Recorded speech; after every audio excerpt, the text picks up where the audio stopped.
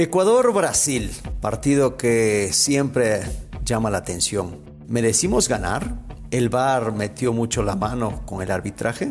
Te lo cuento. Esto es Footbox Ecuador, un podcast con Alex Aguinaga, exclusivo de Footbox. ¿Qué tal amigos? ¿Cómo están? Un placer saludarles a este nuevo episodio de Footbox Ecuador. Soy Alex Aguinaga en este podcast que es exclusivo de Footbox. Cómo nos gusta el fútbol, cómo nos gusta la eliminatoria, cómo nos gusta ver a nuestros países enfrentados, ¿no? Y tratando de ganar a potencias como lo son Brasil, como lo son Argentina, el mismo Uruguay, o en algún mundial como el que se aproxima de Qatar, enfrentarse a selecciones de alto nivel. Nos gusta. Pero esta eliminatoria ha sido de las más duras y también de las más malas por el nivel de las selecciones. Brasil y Argentina ya calificados hace algunas fechas. El caso de Brasil, otras menos el caso de Argentina, pero con los demás peleando, luchando, corriendo, empujando, más que jugando fútbol. Pero bueno, calidad existe en cada uno de los jugadores.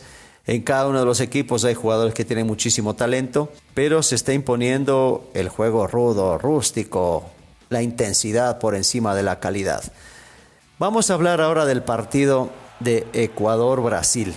Un empate de un gol por bando que normalmente si lo veíamos antes, decíamos, se lo firmo y ¿dónde quieres que lo haga? No, ya, y ni siquiera juguemos, vamos con el punto para cada uno y listo.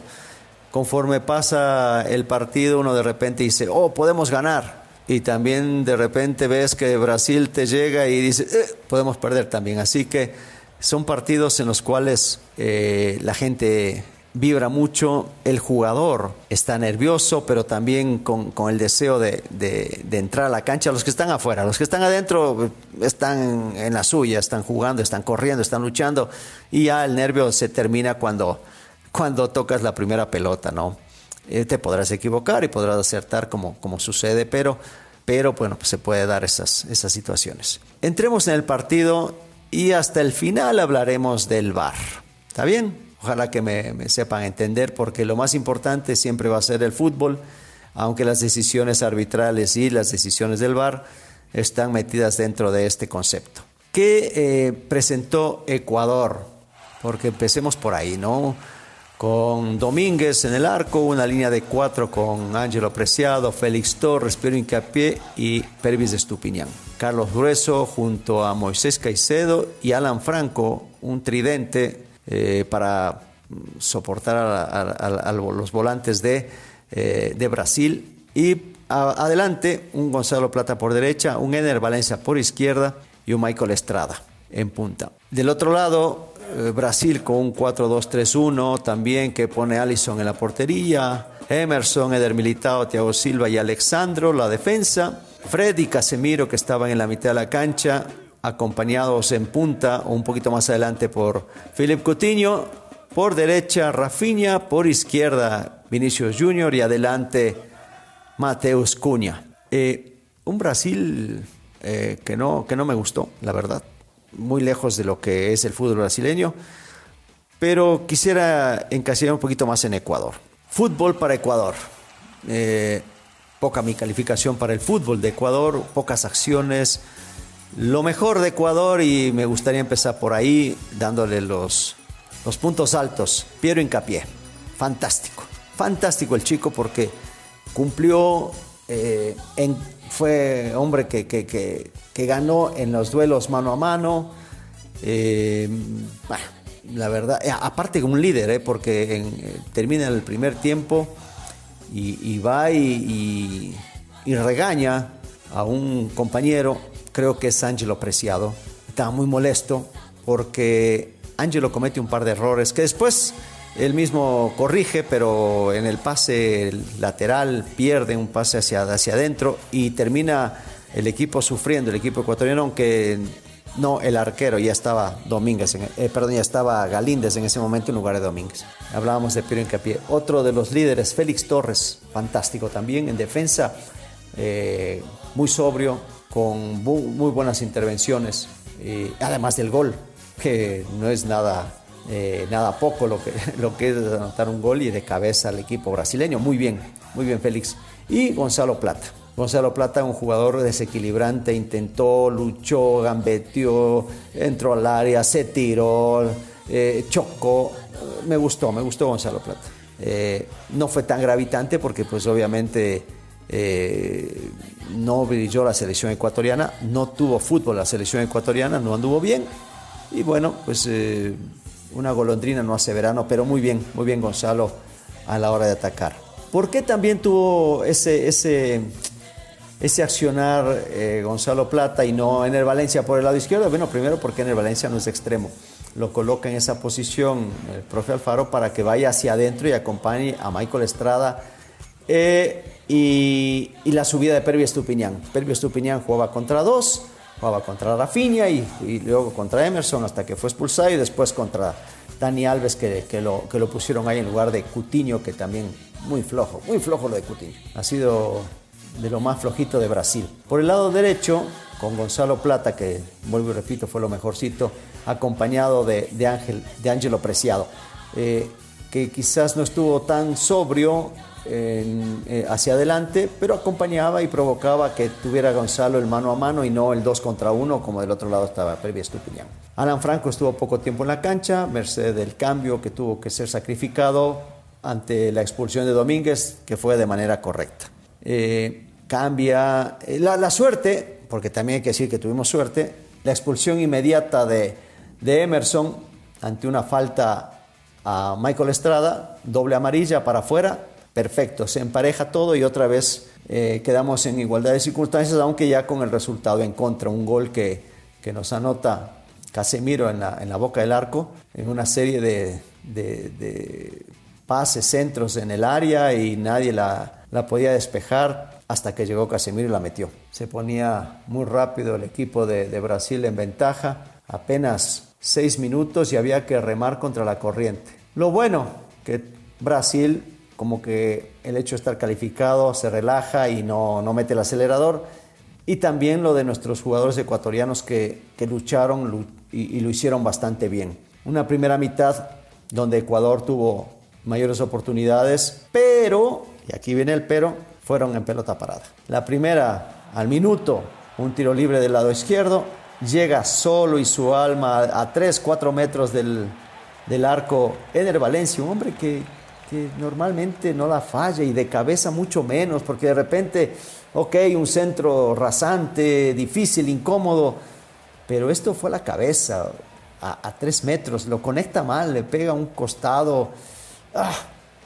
Creo que nos dolió a todos y mucho más, me imagino, a Ener, ¿no? Porque esas bolas te quedan, esas jugadas te quedan en la cabeza y no solamente una noche, te va a quedar muchísimo tiempo y cada vez que te acuerdas vas a decir, caray, tuve esa oportunidad y la desperdicié. A un hombre que normalmente las meten y a esa distancia. Pero bueno, tuvo Ecuador la posibilidad de irse adelante. Hace el gol Casemiro. Ecuador intenta, pero digo la verdad, con poco fútbol, muy poco fútbol, el poder llegar al arco de Alisson, que anduvo bien.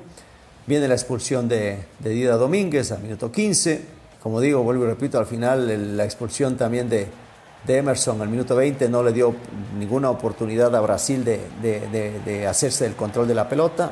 Se emparejan las acciones y Ecuador fue un poquito más por el deseo del empate, de hacer el gol. Para la segunda mitad salen los dos equipos igual.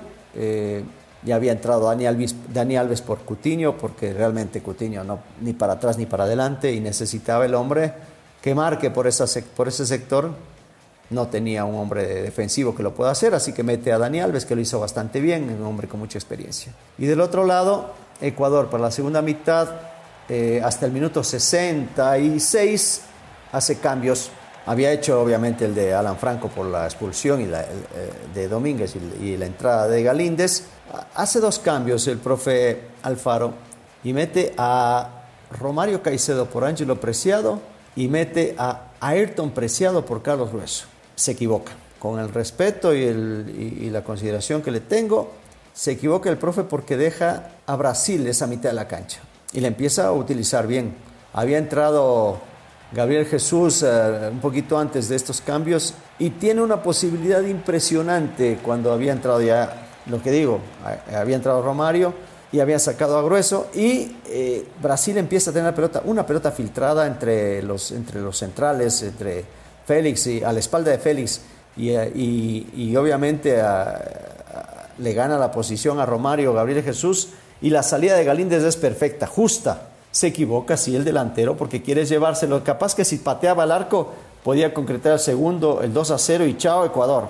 Afortunadamente, y la buena acción, hay que decirlo, afortunadamente, porque tiene fortuna la selección ecuatoriana y la buena acción de Galíndez nos permite seguir con el 1-0. Y cuando peor estábamos jugando, una acción de Gonzalo Plata, termina en tiro de esquina, el cobro y el cabezazo de Félix Torres. Minuto 75.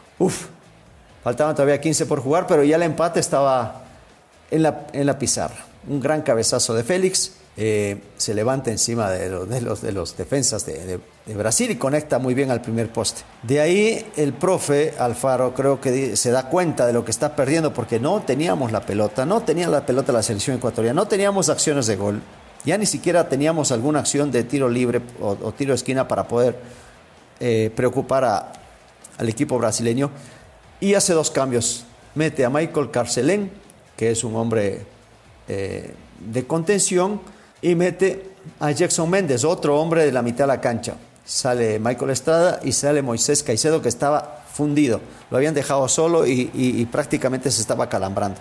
Hacen la variante y termina componiendo un poquitito lo que él mismo había desarreglado.